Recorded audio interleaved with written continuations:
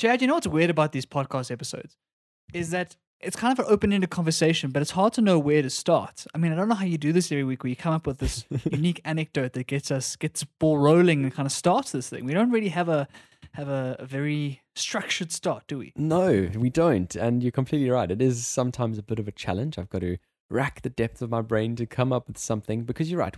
Once we're free flowing and once we're in that conversation, it's easy. But we have to start off easy. We have to, ease our way into it. We have to get the listeners on the same page. Ultimately, every week we're starting this thing with a different frame of reference, a different mental state. So we kind of need to ease our way in. How are you today, Barry? I'm doing well, Chad. I'm doing well. I've had a really good Monday so far, and things have gone swimmingly. Nice. So that's been really good. Being productive. It's been a good day. The weather's been lovely, so can't complain. And the weekend was great as well. Really had a nice time out. So it feels like life is getting back to normal, Chad, which is really cool to see and really cool to feel. And how are things your side? Yeah, good. I had a very chilled weekend. Spent probably the most time I spent at home on a weekend in a while. And I know we were in lockdowns and all of that kind of stuff as well, so that's saying quite a lot.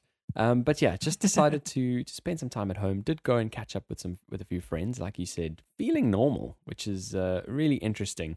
And some of the times just even forgetting to have the mask at the ready, have to go back home to fetch it, all of that kind of stuff, which is weird. But we're settling in there, and it's been a good Monday as well. So ready to get into our weekly podcast, Barry. Well, let's do it, Chad. Let's get into episode 43 of Across the Pond. Across the Pond with Barry and Chad. And because we have such a cracking jingle, we have to not just do one ease in, Barry. We have to do two. We have to do two eases. Oh, jeez. The joys of being a podcast host, Chad, because we've got so much good stuff to get to, but we have to go through the small talk, which I'm not good at. I really like the depth. I suck at the small talk. So when I'm standing around the braai, you see, I'm so bad. I can't even get there, Chad. Well, let's just skip right through it. I don't know what it is. We don't need to waste any further time, Barry. Let's get right to it. The week that was. See, this is my zone, Chad. This is my zone. Now we into it. Now we into the meat. We're starting today with a crazy story coming out of this side of the pond here in South Africa. There's been some drama, Chad, this side, with a retailer called Clicks, which for those who aren't in South Africa is a big kind of pharmacy / healthcare kind of retailer. Yep. Very, very popular here in the country. Probably the second biggest behind Dis-Chem, which is probably the biggest. And it really has a retail footprint across South Africa and has been kind of a mainstay of South African retail for a long time. And they had a big mistake they made in the last little bit. They had an ad on their website, an advert for Tresemme hair products. Okay. And they had these 4 pictures of different women who were modeling these hair products. And 2 of the women were white and 2 of the women were black. And so that was kind of the diversity they were trying to get in the ad. Problem was, the advert described the hair of the black woman as dry and damaged on the one picture and frizzy and dull on the other picture, trying to talk to some of the products that are needed for that sort of hair. And then they described the white hair as fine and flat on the one picture and normal on the other picture. So a really, really blatant kind of racist advert, basically, because the way they kind of mention these products and the way they try and target them towards certain hair types, it really harks back to this idea that black natural hair isn't natural and has to be worked on in order to get into some sort of societal acceptable state. And that's been a problem that's come with a lot of the racial tension across the country over the years, and especially in schools, where schools have these very strict regulations for how you can wear your hair and whatnot. And for a long time, they've been targeted towards white hair, basically. And so it has to be straight, it has to be combed, all that good stuff. And with black natural hair, which is beautiful in its own way, it just hasn't catered to that. And so, unfortunately, this advert obviously caused a huge uproar, Chad, and it's been South Africa's been talking about it for the last day or two. Yeah, I'm surprised this hasn't happened sooner because although Clicks are, I guess, taking the brunt for this particular advert and this particular outcry, I've seen these kinds of terms used on these types of products from bigger brands forever. And so this is, I guess, a wider conversation to have. And although, Clicks did clearly, choose really poorly in terms of their marketing and in terms of presenting these products on their website, this certainly is a bigger conversation to have. And, those phrases that you mentioned about school days, those regulations, you're mentioning them because they're very relevant to you and me who grew up in this time where ultimately it was, post-apartheid and there was integration, I guess. And it is very, very clear to see, and it was clear to see for me and you, I guess, as well, that this kind of progress clearly, practically hasn't actually been made, and that a lot of the requirements of schools and ultimately the accepted norms are clearly stuck in the past. Yeah, it's one of those things. I think that it's indicative of how hard this change actually is and this transformation is, because you can change all the laws, right? You can get all the big things right. You make sure the laws are fair. You make sure you get the right constitution in place, and you try and make sure that those structures are working the way they should. But there's so many of these small pieces of society that are still very backward and haven't kind of advanced and haven't taken into account the way the world has changed and kind of the moral progress we've made as a society.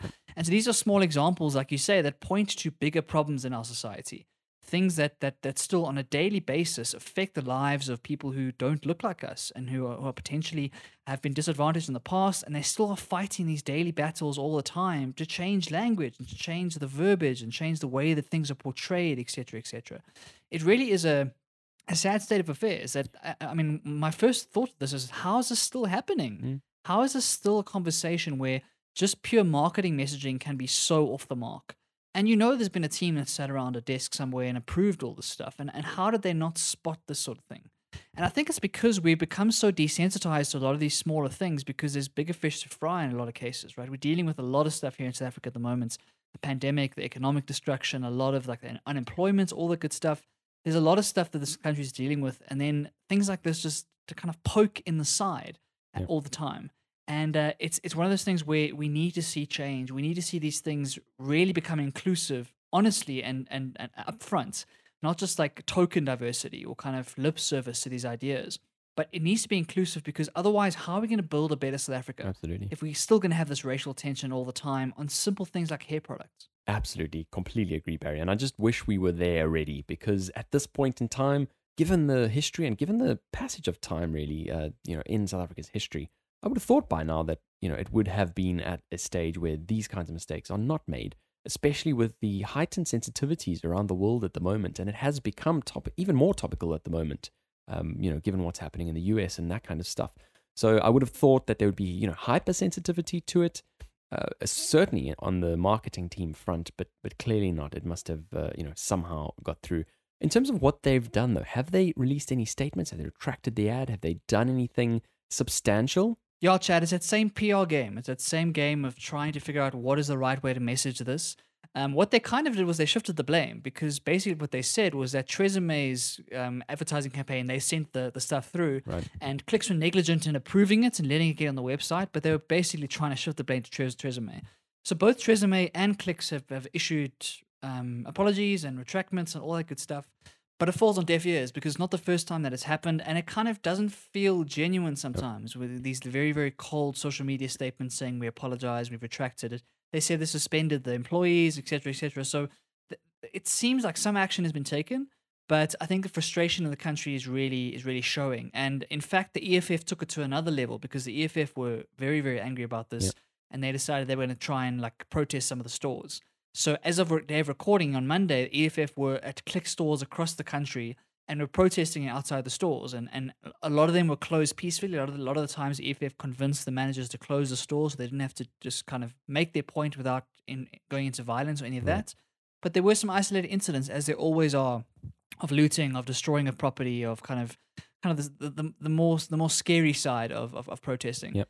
And so it's hard to say right now. We haven't seen enough in the media as to how widespread it was. I've only seen one or two videos, and most of them seem to be relatively peaceful. But they are calling out for the end of this kind of racism, and it's one of those things where I don't know if it's what we should be worried about right now. There's so much other stuff to be thinking about, and whether we should be protesting Clicks at stores across the country. I understand it's a very important topic, but maybe our focus should be elsewhere. I don't know if the EFF, if this is the hill they should be dying on right now in this moment. Yeah, absolutely. There are so many things going on at the moment. We're all still trying to make our way through a pandemic. I guess it's just fuel to a fire at the moment, and emotions are running high, understandably so. People have lost their jobs. People are, it's desperate times. And I've seen some videos of the Click stores being looted. Never nice to see anything like that.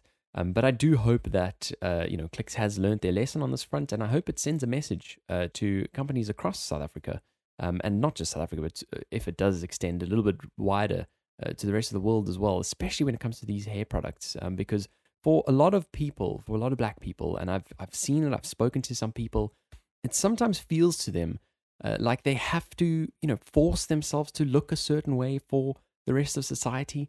And we honestly should be letting people be their true, authentic selves with whatever hairstyles they'd like. I mean, it's ridiculous. Yeah, it's such a good point. Cosmetics is a really problematic industry in this way because we've got this Western idea of what beauty is, right? Because of Hollywood, because of the way the media works, there's this image of what beauty is in our minds as a Western idea, and that doesn't translate across the world. Like, we can't be silly enough to think that Hollywood actress that everyone is trying to look like, that is the definition of beauty. That is such a silly and superficial way to look at it. And in an African context, we have to be thinking about beauty differently. And so I know nothing about beauty products, and I don't understand all the hair products when it comes to females. But it is such a big topic in the sense of what body shapes are acceptable, what body types, what hair colors, what hair types, what hairstyles, all of this stuff. We can't be stuck in a past where we dictated what beauty standards are by someone across the pond, right? Yep. We need to be setting our own standards here and talking about what does South African cosmetics need to look like.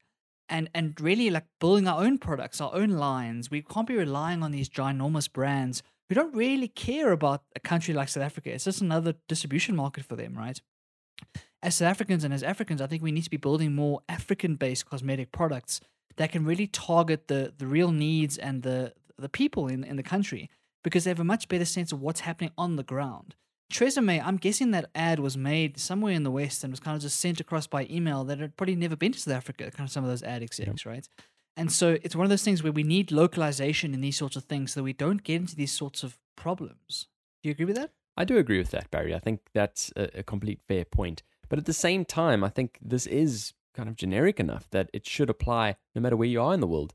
I think, being sensitive to what's happening globally at the moment means anyone doing any sort of campaign like this going forward, I would have expected some sort of extra checks to go out before releasing this out, wherever it was going. But I do get your point, Baron. I think it is definitely a good one. Shall we move on then to the next thing that happened this past week? I was looking last night through Amazon Prime. So Amazon Prime, a great membership that gives you a whole bunch of different things, one of which is free deliveries, which happen the next day throughout the month. You also then get a bit of a premium music service, and you get the streaming service, Amazon Prime, which has some movies and series and that kind of stuff. While I was looking through there last night, I actually came across the tennis. I saw some live matches on, and I was super, super keen to watch one of them. My fiance was not in the mood, and so I did not watch one of them. But Barry, you've written about one of these matches that I could have been watching, and I feel big FOMO because I didn't catch this. Oh, Chad, you missed the moments of hilarity and sadness and a whole mix of emotions. Because the number one seed, Novak Djokovic, who is kind of probably been the number one player for the last couple of years, but it kind of moves between him and Federer and Rafa. But he's been right up there for a long time, like one of the best players in history almost. His Grand Slam record was incredible, and he was the favorite for this tournament. He was playing one of his, I think it was the third round match or whatever, and he had lost the point and he got a bit frustrated. So he turns around and he took his racket and he hit a ball in frustration, obviously just trying to get his anger out, right? Yep. Unfortunately, he didn't realize where he was hitting it, and he hit the ball straight into the face, or I think it was the throat of the lines judge at pace. Now, it wasn't enough time for her to get out the way. So as soon as he hit her, he immediately realized and kind of snapped out of his anger and like went over to try and help her. But it was exactly. And hit her in the face. She obviously took some time to recover. I think it took the wind out of her. You know when you get hit in the throat sometimes, you got to lose the wind in your chest. And so, it was one of those moments which it's like social media gold. It's become a meme. There's this great photo of him going to say like sorry to her and she giving him this very scared look. So that's become a whole meme. And unfortunately, Chad, the rules state that if you do something like this and you like negligently hit the ball elsewhere and whatever, you get defaulted from the game. So basically, he was forced to just be disqualified from the tournament, basically. Wow. And is now had to go home because he hit the ball and hit the lines judge in the face. Oh, you don't know how much pleasure I get from this, Barry. And I know there'll be listeners thinking, why is he getting pleasure from this? Because, hey, people pick a team, right? And I'm not a Djokovic guy. I just am not. I see the guy as a, yes, incredibly talented dude, but the arrogance that I find myself seeing on the screen, maybe it's only because whenever I watch him, he's playing against Rafa. But that sort of level of arrogance does for me make this kind of experience so pleasurable to hear happen. And I will certainly be going to check out all of those memes as well. Are you a fan? I'm actually a Roger fan primarily, Okay. but I don't feel the same way about him. I don't think he's arrogant. I just think he's very intense when he's actually Right. playing. If you watch any of his interviews, like post game or whatnot, I think he's a lovely guy. But when he gets on that court, he is like balls to the wall. Whereas Roger's like a very nice guy throughout. It's very rare that he's gonna hit a ball to Act the lines up. judge, right? Yeah. Yeah, exactly. But I think what made it so funny, it's an idea of Schadenfreude. It's an idea of like seeing something go wrong and just seeing his face drop as soon as he realized he'd hit this lady in the face. It's just like it makes it really, really funny. And unfortunately, he loses out and gets disqualified. Luckily, she's okay. Oh my gosh. But the video, Chad, is just wonderful to watch. Have to watch it. Just the kind of circumstances, the formality of it all. It's the US Open. Ultimately, loads of money on the line for winning this title, and something as trivial as that. But it is, for me, it's such a big lesson, I guess, in life, Barry. To get to the end, to reach the success, you've got to follow the rules, right? There's ultimately rules that have been set out there, and this was not a great thing to do. So for me, I do feel like the right thing has happened here. I think so, Chad. And I think I love that you're pulling a moral lesson out of this. That's amazing. Stick to the rules, guys. Stick to the guidelines, and don't let your anger or frustration get ahead of you, because you never know. You could be ejected from the US Open, giving someone else a chance to go and win that and start a career of their own. Yeah, well, it would be good. Let's be honest. It would be great to see some new names in the world of tennis. We do have some incredibly Agreed. talented people who are up there at the top.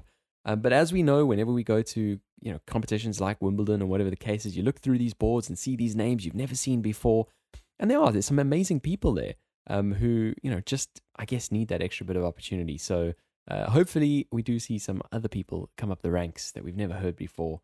I think that's good for the game. Definitely. We need a new guard to come through. Rafa, Roger, and Novak have been the kings for so long, and I've really loved watching them.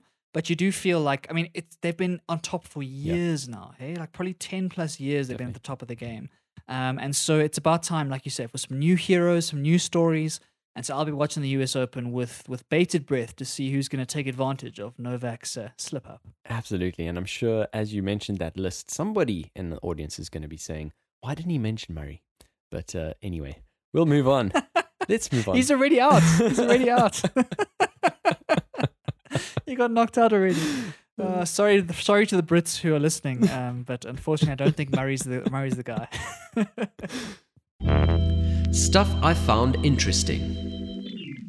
So something incredible happened this past week, and I still have not watched any videos about it. The only way that I know about it, Barry, is because Casey Neistat received a huge box that was filled with helium balloons, and he kind of hinted at something that was going to be released in the next day or two. And I haven't gone to go and look at it, but I believe something truly incredible. And I'm counting on Barry's wide-ranging vocabulary to pull us through this one and really paint a picture of what has happened here. Yeah, Chad. So it is difficult to explain in words. I think I want to encourage everyone to go and watch this video. I mean, I've tried already to explain in words and I still didn't get it right. But basically, it's one of those visuals you have to see in order to understand the gravitas and kind of the beauty of it. So go and look it on YouTube. It's free. There's a whole live stream highlights. I think it's 14 minutes or something. It's great. Basically, it's this guy called David Blaine, which I'm hoping you guys will know. Yep. He's a famous magician, illusionist, stuntman, etc. He's done some crazy stuff in the past. I don't know if you've seen any of his specials in the past, Chad, about standing on pillars or holding his breath underwater, being buried alive. He's done a lot of crazy stuff, right? And this was his latest one called Ascension. And the whole idea was that he was going to grab onto a bunch of balloons, helium balloons, and float up into the sky until he was basically invisible, like a small dot, cut himself off of the balloons, and then skydive back to Earth. What do you think about that, Chad? That's crazy. That's absolutely crazy. It makes me think about the movie Up. I don't know if you've ever watched Up. Yes. Which, completely unrelated, had such a great musical score, Barry. I don't know if you agree. I love the musical score. The first 10 minutes, that montage, masterpiece. Amazing. Absolute masterpiece. Absolutely amazing. But yes, it reminds me of that movie. And it also reminds me of a story by I think there was a guy by the name of Felix or something who did something similar. Felix Baumgartner. Yeah. Yes. So this sounds incredible, and I definitely want to hear more about this. So how high did he go, Barry? Was he using special balloons? Did he have a whole team? What was the whole deal here? Yeah, so that's the thing, Chad. Even though it's balloons and it sounds like a bit childlike, there's so much science that went into this thing, because it's not just your normal balloons from the crazy store that you buy for birthdays, right? These are like industrial balloons. I think there were 52 in total, because I think they wanted to allude to his cards. So that was kind of a David Blaine illusion thing. So you had 52 balloons, and inside the balloons was a piece of like engineering, basically, that housed a whole bunch of sensors and communication equipment and cameras and all that good stuff. So it wasn't just the balloons it was lifting up, it's also this giant, basically computer that was handling all the data, because he had a whole team on the ground looking after him when it comes to oxygen levels, when it comes to altitude, when it comes to where he was going to land and all that good stuff. So it really was a huge team effort, and he got together some of the best balloonists and physicists and engineers in the world to work on this thing with him. He got up to about, I think it was 25,000 feet, which is basically where the jets fly. It's like grade A airspace. He had to get clearance from like the air. Who gives clearance? The Civil Aviation Authority, maybe? Yeah, something like Something that. like that. He had to get clearance from those guys to say that he was able to fly this. And he had to get it registered as a registered aircraft, right? It's not just a bunch of balloons, a registered aircraft. So this has been a project he's been in the works for like over a year now. And like you say, absolutely crazy. And when you hear about some of the risk that was involved, it gets even crazier, Chad. That's just crazy to hear about, Barry. Absolutely insane. Just the fact that it's a guy. It's a guy like you and me who has put together this team. He's not wearing any kind of special suits that let him breathe at certain levels, anything like that. Or was he? Did I miss that? No. So he did have an oxygen thing where he took some oxygen right at the top. So in the last kind of 2,000 or 3,000 feet. But he had done all this breath work and a lot of training over the years to be able to keep oxygen in his blood. Insane. So he was able to go much higher than most of us would be able to do without oxygen, right? And that's one of the risks, that once you get to a certain level, the oxygen starts to drop very quickly, and you start to become what's called hypoxic. Right. And what that means basically is that your brain starts to freak out, and it almost like becomes like you're drunk, because you don't get the oxygen that you need, and you become very kind of la-di-day, and you're not taking it seriously anymore, and that's when people die. And so he was able to use breathing techniques to keep his oxygen at a reasonable level for a very, very long time. Only in like the last 2 or 3 minutes did he take actual O2 before he skydived down. Right. So it's a mix of the O2 itself, but also his own breathing tactics and the way that he's built his body and the way that he's prepared for the stunt that made it so special. Absolutely insane. It's just crazy. I have to go and watch the actual video to see this. But to hear that there's a whole team, I mean, I'm glad to hear that because, otherwise it would just have been complete insanity. But again, just crazy at how tech has evolved to have pressure sensors inside of balloons with, I'm sure, a special type of material, the actual balloons themselves. What I'm thinking here is, how is he making his money on this? It almost felt like YouTube was kind of collaborating with him on this, just in terms of the marketing that I saw come through from that box that was sent to a whole bunch of big creators to, I guess, share this and get the word out that this was going to be happening. Do you know what was his strategy on this? Yeah, so YouTube made this all happen, to be honest. Right. So if you listen to some of the press conferences and the interviews that he gave, like you say, this took a lot of money. It took a lot of time, a lot of effort, and it was for free on YouTube. Yeah. No one bought tickets, no one was paying for it. And so basically he said that he'd gone to YouTube with this idea and said, listen, this is what I want to do, but the budget's going to be crazy. Because he had to do 400 skydives to get his license to be able to skydive down. He had to do all the balloon stuff. He had to get the pilot's license. He had to get the actual like flying like thing. He had to get the airspace, all the team. Like, it's crazy the amount of money that went into this thing. And it's over in like 20 minutes, right? It's a very, very short event. And so I think what happened is YouTube basically funded the whole thing. And so it was live on YouTube, YouTube Originals. Like, I'm sure they've got a lot of budget for that sort of content. And I think they made his dream come true. He was chatting about the fact that in a lot of his stunts, there's no real budget. It's just like a tank of water and he goes into it, right? Or he gets buried or he gets some ice or whatever it is. This is the first one of his stunts that really required a huge team. It required more than just him to make it happen. And he was very grateful that YouTube came in and actually sponsored this whole thing. And I was very glad to see it because it's something I've never seen before. And the visuals are just amazing. They did it in the middle of the Arizona desert. And some of the landscapes you see as he starts to go up was just Wow. breathtaking, Chad. Oh, I can only imagine. It does sound like such a beautiful setting. And I mean, yeah, what a feat for humanity just overall. You speak about the risks there, Barry, and I almost wonder whether at least, if not at least half of the people watching this were watching out of the possibility that something could have gone wrong.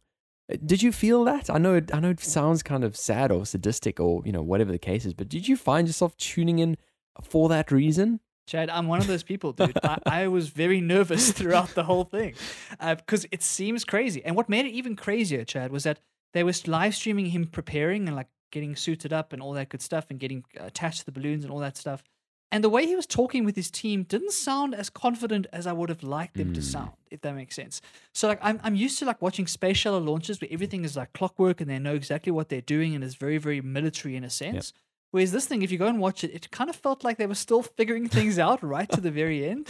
Like at one stage, David Blaine was like, "What is this strap for?" And I was like, "Dude, you can't be asking that kind of question 5 minutes before you're going to go into the air." Oh man! So it was a very strange kind of broadcast.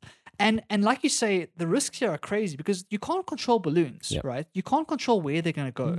All you can do is make them go up faster or down faster because he had sandbags that he could drop if he wanted to go up, Right. and he could pop balloons if he wanted to go down. But sideways, you're dependent on the wind. And so a lot of the thing was where the balloon's going to be when he jumps and where's it going to land. Oh man! Because he's got to land wherever the balloons end up. Yeah. And another thing that was crazy about it was that he wanted the image of him going up with the one-handed balloons without a parachute on his back. So they hid the parachute in the balloons. No ways. So while he was up there, he had to grab the parachute No and put it ways. on in mid-air, like 10,000 feet in the air, in order to get down. No ways. It was just a crazy, crazy stunt. And Chad, I'm afraid I was one of those people. It wasn't until he was actually foot on the ground that I could then breathe and be like, okay, cool. He survived. Because no one wants to see that. But No. if it's live on YouTube, I mean, I can't deny the allure, right? Exactly. I think that's kind of the whole, like you say, the whole lure of this whole feat, and the fact that so much could go wrong. There was so much going into this, so much training, and also when it comes to things like oxygen, when it comes to things like human conditioning, it's very possible that he was up there not able to reach for the parachute, and yeah, I mean, all of these kinds of highly, highly precise timings. In terms of oxygen levels, in terms of actually holding on for long enough, switching to the parachute at the right time, pressure, all of those kinds of things, and giving him, I guess, the added pressure of dropping sandbags and popping balloons. It's a lot of work for one person. And for one person who is, like you say, an illusionist, a magician, if you'd like, on one side, but also, just another guy who likes doing stunts. And so really cool that YouTube are spending cash like this on these types of projects. I can only hope we're going to see some more kinds of things like this in the future. But for me, it's exciting, and it definitely showcases a bigger future for YouTube. And I do sometimes wonder where my premium YouTube subscription, where all that money is going. Obviously it's dropping the adverts, and obviously that helps. But ultimately, the YouTube premium subscription is very expensive. When you look at other offerings out there. I think this is the way that YouTube has to compete, right? If you're looking at how they're going to compete with Netflix and all the other streaming services that are available, they can really compete on these sort of live one-time events because YouTube is very built for those sorts of things, right? They have the infrastructure to be able to host like hundreds of thousands of people watching live all at once. And so I think that's the direction they have to go into these sorts of special projects, which might cost a little bit more, but have a much bigger media hype and buzz around them when they actually happen. Yep. Rather than trying to compete with original content where the creators on their platform are already creating lots of cool stuff. So in my opinion, I think they should stay away from that sort of stuff and let the creators build that. And they should focus their money and their time and efforts on these sorts of things, which wouldn't be able to happen anywhere else, right? I can't think of another company that'd be willing to sponsor this, maybe Red Bull potentially, but other than that, I can't think of other companies that'd be willing to do this sort of thing. And David Blaine seemed so grateful because he had this idea in his head, and he basically went to YouTube and said, listen, I need $1 gazillion to make this happen. And they were like, cool, let's do it. And so that's really special. And it brings a kind of viewing experience that I've never had in my whole life. I can't explain to you the feeling of watching him go up that first kind of 10 minutes when he was floating up into the air. It was such a surreal moment. Crazy, just crazy. Have to go and watch it. Definitely didn't do my homework for this episode to go and actually watch all of these things that we're going to be talking about. Because there's a few things, and ultimately, we've got a lot to get through, Barry. Shall we plow ahead? The next thing on the notes here, Chad, confused me a lot because it says Ed Sheeran's baby's name. And I wasn't even aware he had a baby. So what's going on here, Chad? He has had a baby. 5 days ago, as we record this on Monday, he has had a baby. I don't know a whole much more about his spouse. Her name is Cherry Seaborn. Unfortunately, don't know a whole lot more. I'm not into the kind of celebrity gossip, Barry. I'm sorry, I don't have much more for that. I don't have much more for you. Come on, Chad. That's why people come to across the pond, for celebrity gossip. Come on. But I do have the name because we do like speaking about baby names here. We've spoken about Elon Musk's baby. And now we're going to speak about Ed Sheeran's baby very quickly because her name is Lyra Antarctica Seaborn Sheeran. No. Antarctica. Yeah. Are you serious? I am. Lyra Antarctica Seaborn Sheeran. Wow. That's going to be tough to write on your home affairs forms, eh? It Jeez, is. You're not going to have blocks. It is, but it's certainly going to be easier than Elon's. Chad, do you reckon she's got a guitar in her hands already? I'm pretty sure the Martin guys who sponsor Ed has, really got this Lyra designer line coming up. Because as you know, I don't know if you do know, but he's got his own signature Martin guitar, which is, I think it's called the X. And it's a little bit smaller than your normal guitar body. They all have their various shapes and sizes, but you never know. Maybe that's something to watch out for all of the guitar fans out there. We'll have to wait and see whether Lyra can live up to the big shoes of Mr. Ed Sheeran. Yeah, absolutely. Let's then move on to our next segment. Looking ahead. On Looking Ahead this week, we're chatting about a new technology that I'm very excited about, but at the same time very terrified about, Chad. And it's about the idea of a brain-machine interface, which sounds like sci-fi, but is getting more and more real by the day. And it's our good friend, Mr. Elon Musk, again, with one of his companies called Neuralink, right? And it's kind of his newest company. And they had a summer progress update where they basically showed off what the product can do at the moment, what advancements have been made, and where they're at the moment. And so they are the first kind of commercial company that's really taking brain-machine interfaces seriously. And for those who don't know what that is, it's basically inserting a machine into your brain so it can talk directly to the brain. No. Right? And then reading the data, working with the data, and even stimulating new data into your brain itself. So if you imagine it, Chad, this is what the vision looks like. So this is what Elon kind of told us about. You're going to go into a hospital, right? You're going to get wheeled into the operating room. You're going to go under this robot surgeon. So no human surgeons here. It's a robot. They're going to put you under topical anesthetic in your head. So not general anesthetic. So you'll still be awake. They're going to take a piece of your skull out, right? About the size of a large coin. Oh my gosh. Take the piece of the skull out. They're going to insert the Neuralink, which is like this little round machine thing. And then there's a bunch of wires coming out of that machine. And they're going to the robot is going to insert those wires into your brain, into various neurons in your brain. Then you're going to go home. After about an hour, you're going to get to go home. Like, no, you don't have to stay there in the night. None of that. The recovery is quick. Go home and you've got a machine in your brain, Chad. What? That is crazy. Are we even talking about reality here? Is this a pipe dream? It sounds insane. It sounds like an episode of Black Mirror. Honestly, when you think about the episode where you get this little chip put into your brain, the episode I'm referring to is one that you can actually record all of the footage of your life and be able to access it at various different times. And although that might sound really cool, it actually ends up being not so cool.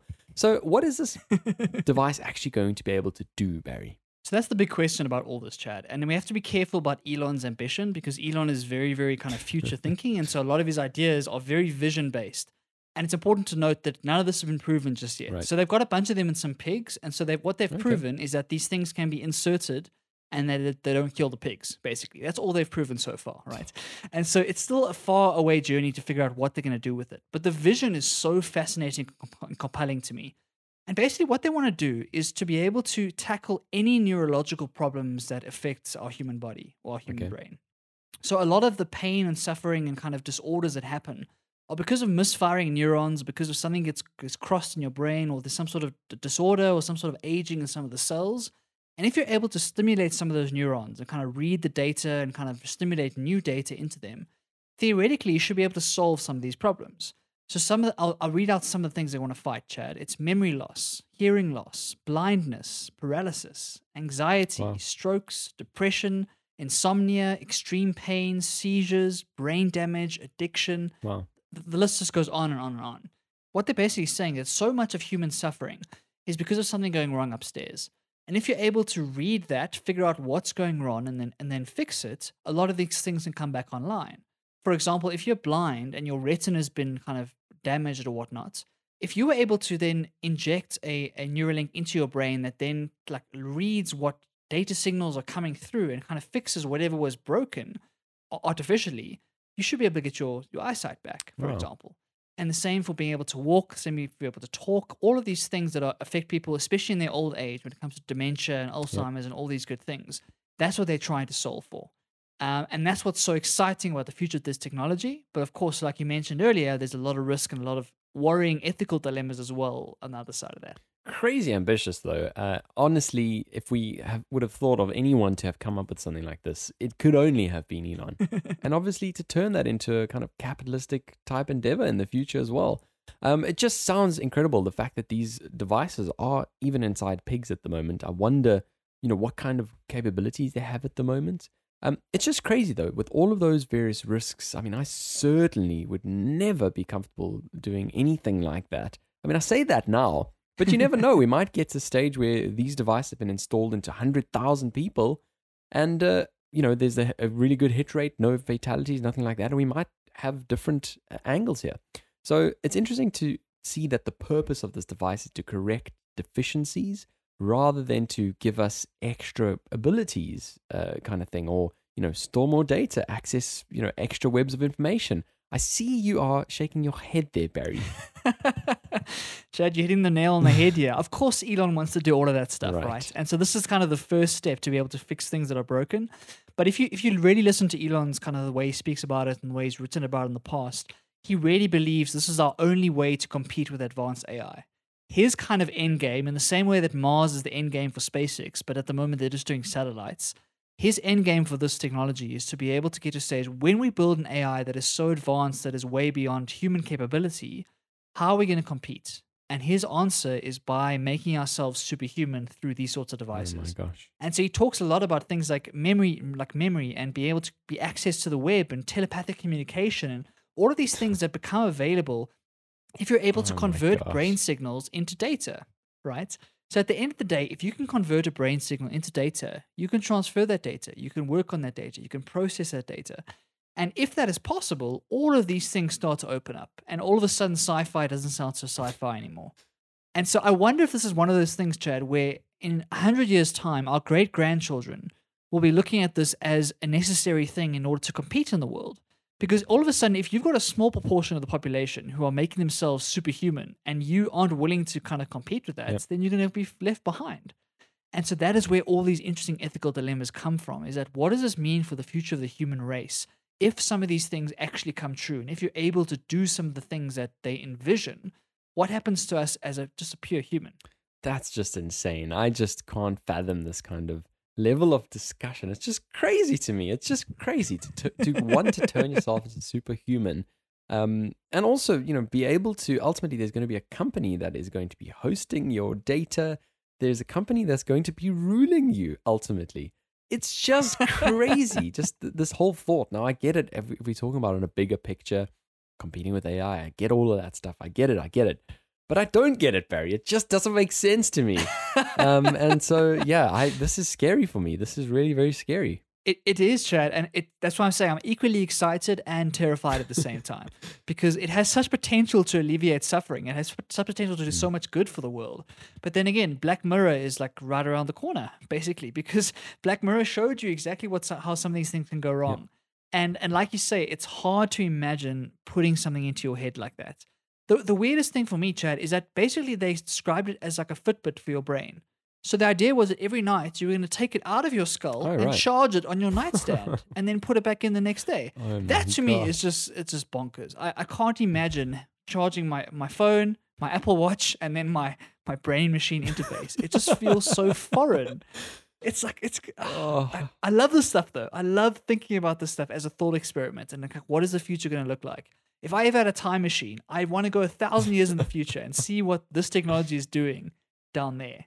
It's just insane. And then it opens up all of these other questions, Barry. If you charge your device, what happens when the battery, fluffs up? Does it send jolting, voltage into your brain and, cause extra issues?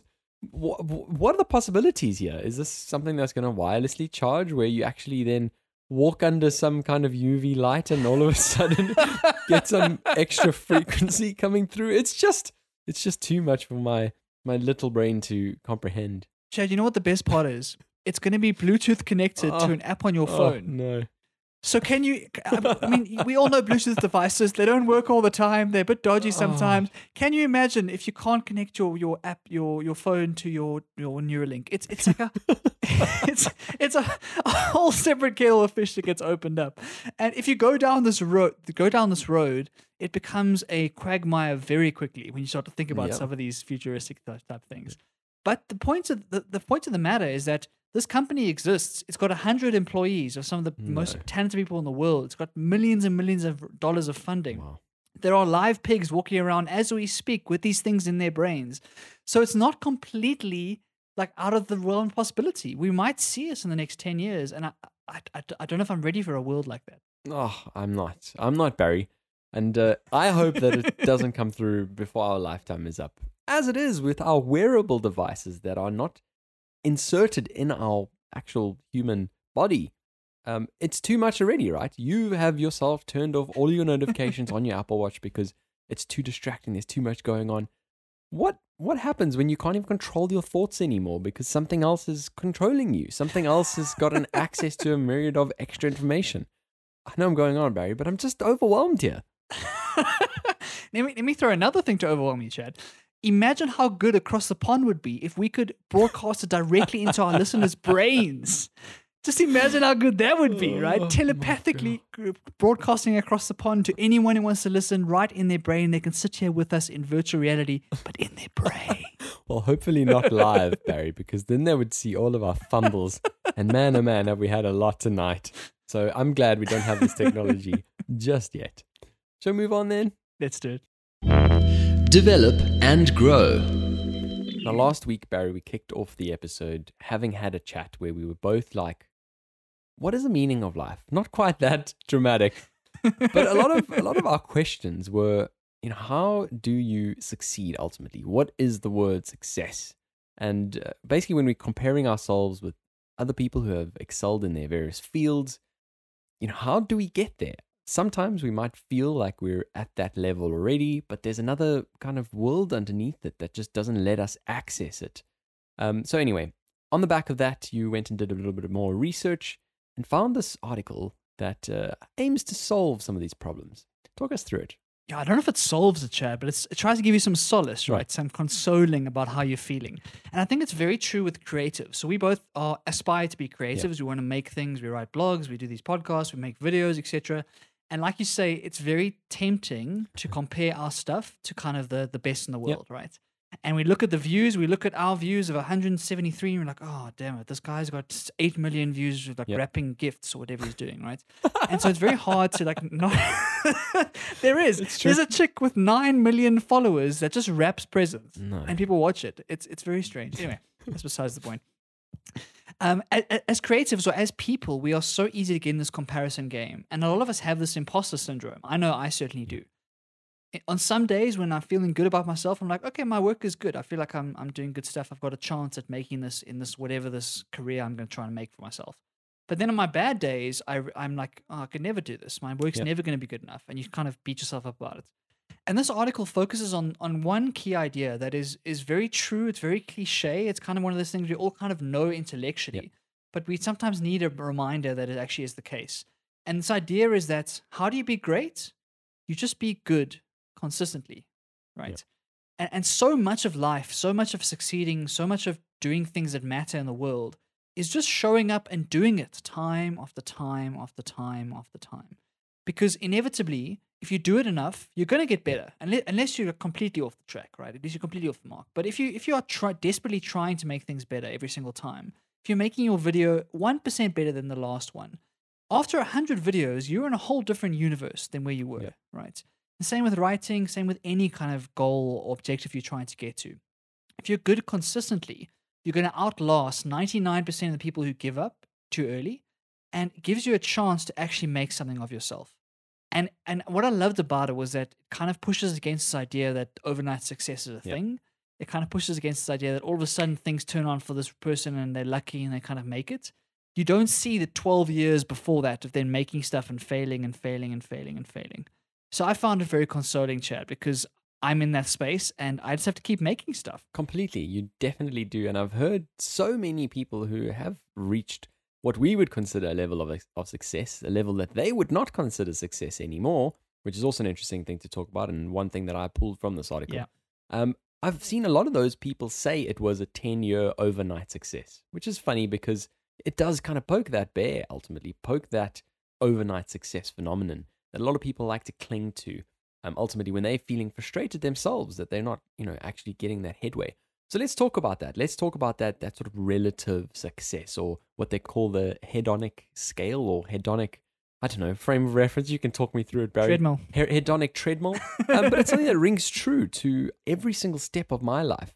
When you were, for example, in grade 1 and you look up at this grade 7, you're like, wow, he's so old. He knows so much. He's so clever. He's so smart. He's so big. Until you get to grade 7, you're like, actually, no, I'm normal. Then you look up at the grade 12 and you're like, wow, look at him. He's on the first team, rugby team. He's on the stage performing in front of hundreds of people, etc., etc., etc. So smart, upper grade maths, etc. Until you're there and you're actually like, no, it's normal. It's completely normal. And for me, that's a very, very clear phenomenon, and one that we should be applying to every single walk of our lives. It's so profound, this idea that the goalposts just keep moving. Yep. And you never actually arrive. Like we kind of envision a goal and we're like, cool, there's the finish line. When I get to 1,000 subscribers or 1 million subscribers, that's going to be the goal that's going to make me happy and it's going to make me content. But like you say, you get there and then you're like, oh, but these guys have got 10 million. So therefore my achievement now is not as cool as it once was. And I think that hedonic treadmill of like going after things because you think that the finish line is there, that's a mistake we all make. Because at the end of the day, like you say, it's all contextual. Like you don't get rid of your problems. You don't solve your problems. You just trade them for different ones, right? When you're poor, you feel like, okay, well, money's going to solve all my problems. And it does for a point in time, for like a short period. Yep. It does solve your problems because it gets you food on the table, it gets you education for your kids, it gets you that sort of thing. But eventually you realize money wasn't solving, it was solving those problems, but there's new problems that pop up. And it's exactly the same when you're trying to tackle a goal or tackle some sort of objective you're going towards, is that the goalposts are always moving. And all you can do to just keep yourself sane is just focus on what's happening right now. Focus on the process, focus on what you're making right at this moment. And instead of comparing yourself to some guy who started doing photography 20 years before you were born and has been making videos for his whole career, rather compare yourself to the you of yesterday or the video you made last week and try and improve in that way. Because improving on that plane, that's how you get to success, is by getting better than yourself yesterday. Not by comparing yourself to someone else. You don't have the context about their life. You don't know what they've gone through to get to that point. You just see their finished product and you're like, damn, my stuff sucks compared to that. And that's something we all deal with, and we have a lot of conversations about it, Chad, because we go through that on a weekly basis almost. We do. And it's an easy trap to fall into. Ultimately, that's what we're aspiring to. That's what, in a lot of ways, gives us the inspiration as well to create and to do things. So I definitely think there's a positive sort of side to it, but the negative side is very easy, the comparing part, and it's so easy to fall into that kind of trap, especially when you're thinking you want to compete on the same ground, but you actually realize that there's different grounds. And so this kind of message, which is simple, to be great, just be good repeatably, is simple, and it ultimately, it's not going to give everyone that silver bullet. There's no shortcuts here. It's really just saying, keep your head down, get through it, trudge along, and ultimately one day you'll be better than you were before, with easy to understand graphs, all of that kind of stuff. And I guess that's all that you need. It hits the spot. It's the only thing you can control. It's the only thing you can control is what you're making right now, and not worrying about what's happening around you. I think a lot of us get into this trap of like we look at a hero of ours or a role model and we try and emulate their life exactly. We try and use the same software as they do. We try and do the same style, the same kind of same tactic, the same marketing, etc. But they got there because they took their own path and they like focus on what was good for them. And I think we forget that sometimes. Instead of obviously we want to look up to them and like learn from them for sure, but you have to go on your own path. And the only way you do that is by comparing yourself to yourself rather than to the people around you. And it's so simple, like you say. It's simple, but it's not easy to do because we are social beings. We we want the social approval of others. We want to belong. We want to feel like we're worthwhile and we're useful and etc. But at the end of the day, the people who are truly like sane and truly are comfortable and confident in their own skin are able to ignore what other people think and just focus on what they are doing and put the work in, put the hard work in day after day after day. Because, like you say, a few years later, you wake up and all of a sudden you're world class at the skill that you've been working on a tiny, tiny percentage every single day. And it's almost like how we grow up in a way. Like because we are who we are, we look in the mirror every single day. We don't notice the changes as time goes on because they're so small day to day. But if you don't see a family member for like a few years and you go to see them, they remark on how much you've changed. And it's exactly the same in any of these things, that you don't realize the 1% every single day you're improving. That compound interest is going to make you unstoppable over the longer term. But you have to get there. You can't give up before you get there. Definitely. You're so right. And that's such a great little example to use because it's so true. When you look at some of the examples that she gives here, it's not easy, right? It's easy to get out of bed when you feel like it's not easy to get out of bed at 6 o'clock every morning. Straight routine, go out, do your exercise, do all that kind of stuff.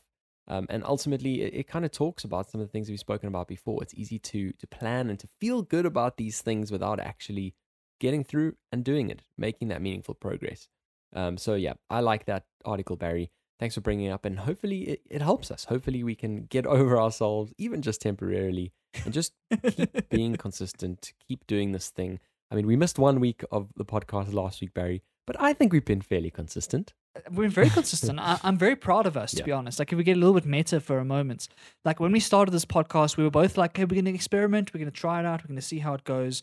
But we've been chatting to each other and talking about the fact that consistency matters. Definitely.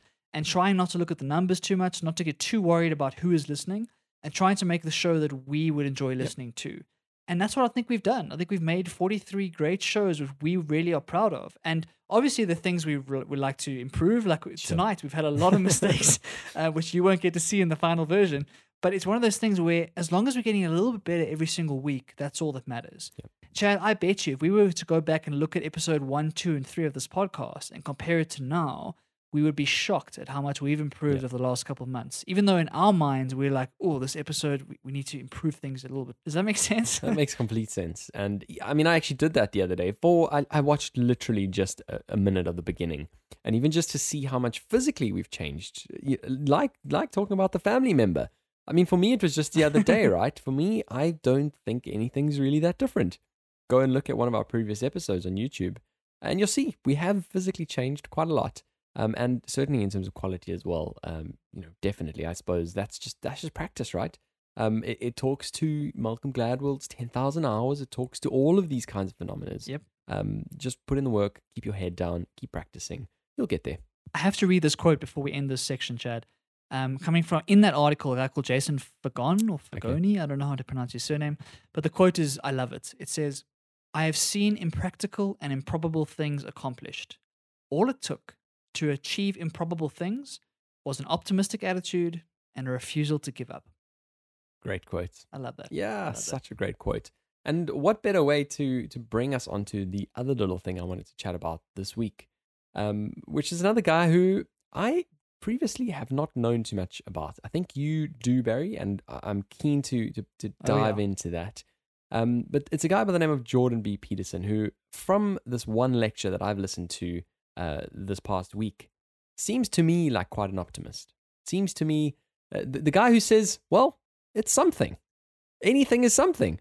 The light's on, Barry. It's something. And so what a great place to move us on to this next topic. So what do you know about him? Are you a big fan? Do you listen to his stuff? I'm a huge fan, absolutely huge fan. I've read all of his books. Okay. I've gone through one of his courses.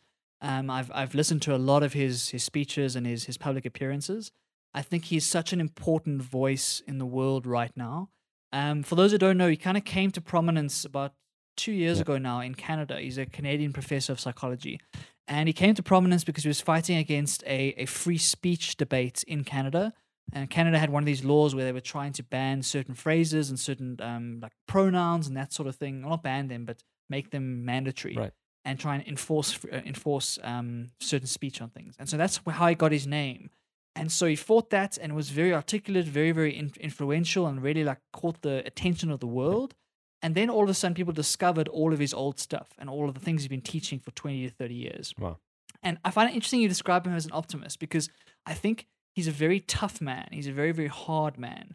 And so I wouldn't use the word optimist, but I think he's a realist who understands the worst of people and therefore how we should be grateful for the best of people. Right. And watching him talk, it's absolutely compelling. He's one of the most impressive orators and most impressive speakers I've ever seen. The way he can hold an audience or hold a room and make his point known with no notes. He can talk for 4 hours, no notes, and it's absolutely riveting. And so for me, I've learned a hell of a lot from him. I know nothing about the psychological academic side of his stuff. I don't know if that's true or not. That's not my field. But when it comes to talking about masculinity, when it comes to talking about responsibility, about how to lead your life, I think he is a voice we desperately need in today's world. Yeah, absolutely. So I've picked up one of his books and it's sitting over there, 12 Rules to Life. I need to get to it. You know, my constant challenges with getting through literature. But I've also heard good things. And I've watched a few clips. Ultimately, seems like a guy who is really vulnerable. He's not afraid to get emotional on a topic. And it's not acting either. It's genuine. He shows his empathy and he shows his emotional journey through particular topics. And I think that's partially one of the reasons why he's able to hold a crowd. That and of course, fantastic content as well. But this particular one that I want to talk about today is a lecture that he did. I think it was in Australia, and I think it was on the back of that book and the tour ultimately going around the world to take various talks on it. And it's about a topic called toxic masculinity, which is something that I didn't really know a whole lot about, but I believe it's got quite a buzz about it of recent years. And ultimately, to hear about this tragic story of him and one of his friends, who basically withdraws himself from society. Let's just kind of take a step back. So, what is toxic masculinity? Ultimately, it's this idea that us humans are fundamentally bad. All we do is, create global warming. We damage the earth. We kill off various species. We do all of this stuff. We wreak all of this havoc. And so, as people, we're toxic. We're toxic for the earth. Is that the way that you would understand this topic, Barry? It's such a difficult definition, Chad, because everyone means different things when they talk about it. But the sense is right. It was kind of a concept that came out of the fight against the patriarchy, when people were trying to get gender equality and trying to make sure that women had equal rights to men, etc.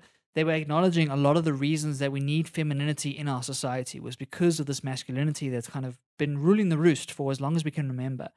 And toxic masculinity was a way to kind of label this and talk about some of the bad parts of masculinity, the extreme aggression, the violence, the kind of the non-emotional stuff that we don't like to talk about, but is a part of our masculinity. Does that make sense? Yeah, that does make sense. And it is really interesting because, like I said, not knowing too much about this topic going in, from his one talk alone, I could see that there were various streams here, and that there was this gender stream, but there was also this other stream, this human stream. His whole thing was, well, you want to talk about men, you want to talk about women, why don't you talk about humans? And so that's why I kind of found this topic pretty interesting and his lecture quite interesting. And essentially this whole idea of a friend of his who, became quite keen on sustainability. I know a lot of us are these days, right? A lot of us are talking about climate change, all of that kind of stuff. And there's this temptation to withdraw from society because you feel like you're contributing to it. And ultimately, this guy ends up in this place where he's resenting people for participating. He's resenting people for going to work, for using the trains, for doing this, for doing that. And he just becomes this bitter soul who ultimately cannot participate in society, who ultimately cannot live in this world and who ultimately eventually takes his life at the age of 40. And so for me, quite a hectic story, but certainly something very, very important, especially when we've been talking about climate change so much in the last couple of months, years, where we talk about these figureheads, Greta Thunberg, who is directly influencing our future generation. I do worry that it gets to the other end where you've got these youngsters who believe that we as people are toxic to this earth, and ultimately do this, withdraw from society, because it can never, ever be a good thing. Yeah, that's one of the key things that makes him so relevant for our times right now. If you think about even before pandemic, the world had got a little bit soft, right? People have been very, very like soft in the sense of mental health when it comes to dealing with adversity, that sort of thing. And Jordan Peterson came at a time and he was fighting against nihilism, fighting against this idea that nothing matters and that we must just give up because the problems are too big. We're not going to be able to solve it. You as an individual can't make a difference. Therefore, you should just sit at home and play computer games, right? And his whole thing was, there is virtue, there is meaning, there's fulfillment in taking responsibility for something small in your own life. So the famous meme about him is that his first thing is that if you're in a rut, if you're in a slump, clean your room. Yep. That's like that was the meme that became very attached to his name. And the idea is simple: is that when you're tackling something like climate change or some sort of global pandemic or some sort of problem that seems so overwhelming, it's not an excuse not to do anything, right? It's a mistake to then withdraw into your bubble and say, I can't do anything, therefore I can't help. Jordan Peterson came out and said, we have to fight that nihilism, and there is virtue in being able to say, I'm going to take responsibility for a tiny little piece of what's in my circle, my circumstances, and I'm going to take responsibility, and I'm going to act in a way that I would be proud of. Yep. And that is going to be the first domino. That's going to be the first kind of step towards building momentum to actually make real change in the world. And he's so passionate about this that it really inspires you when you listen to it, because we've all been in those places where we feel like, what's the point, right? Where things have been going against us for so long, we can't get the job we want, we can't find the relationship we want, we feel like things are helpless or hopeless. And he just speaks a message of clarity, of tough love into our lives, saying, it doesn't matter what all that stuff is happening on. Get your house in order. Eat properly. Get out of bed. Put some decent clothes on. Go out and get some sun. Do the small things in your life. Take responsibility for your own health and your own life, because that's the only way you can move forward. And he kind of goes even further. He says it's cowardly to withdraw into yourself and to get away from the world. That's cowardly. We have to live in the world. We have to interact with the world, because that's why we're here. And yeah, you can hear I'm getting passionate about it. It's a topic that I think is so necessary right now for a lot of us. It's something I've tried to take to heart in my own life. And I think that he is an exceptional storyteller in that vein. Absolutely. And I could never recreate this lecture for you in a couple of minutes. It's a 2-hour lecture, and I highly recommend you actually go and check it out. But yeah, I mean, just in terms of the sort of optimistic side of it, why I maybe pulled that he was an optimist is when talking about what humans have done right. He obviously addresses, yes, you're right, we've got a bloodied past. For us to be in the civilizations that we are at the moment in the first world, certainly, there was a lot of blood that needed to be shed. And ultimately, that's not a good thing. But if you look at the good things that comes from it, we live in societies that are fairly safe. We have electricity in our homes. He talks about the fact that we get heating in our homes sometimes. I said the first world, Barry. I did say the first world. Sorry, fair enough. He talks about the fact that when we heat homes, a lot of the time we're heating homes with natural gases, and none of those homes blow up. It's remarkable. There's a lot of remarkable stuff that ultimately you need to be optimistic about. You need to switch your frame of reference in those moments of despair or those moments of hardship, because there is a lot that we've accomplished. There's a lot that we've got right. And so to hear him speak about that with such passion, especially when talking to a lot of the times young men who a lot of the times have found themselves in a rut, and a lot of the times have found themselves to be depressed, etc. That is a group of people that he himself says he's been able to help a lot. And so even if that's not you, I definitely think there's a lot of value you can get from listening to some of his stuff. And I'm certainly going to be tuning into him a whole lot more. Certainly when I'm, at gym or commuting or whatever the case is, there's nothing better than having some thought-provoking material come through on your on your eardrums. And you know that. You listen to us. Yeah, spot on. I can't say it any better than that, Chad. I think the point that I want to emphasize what you said is switching your frame of reference.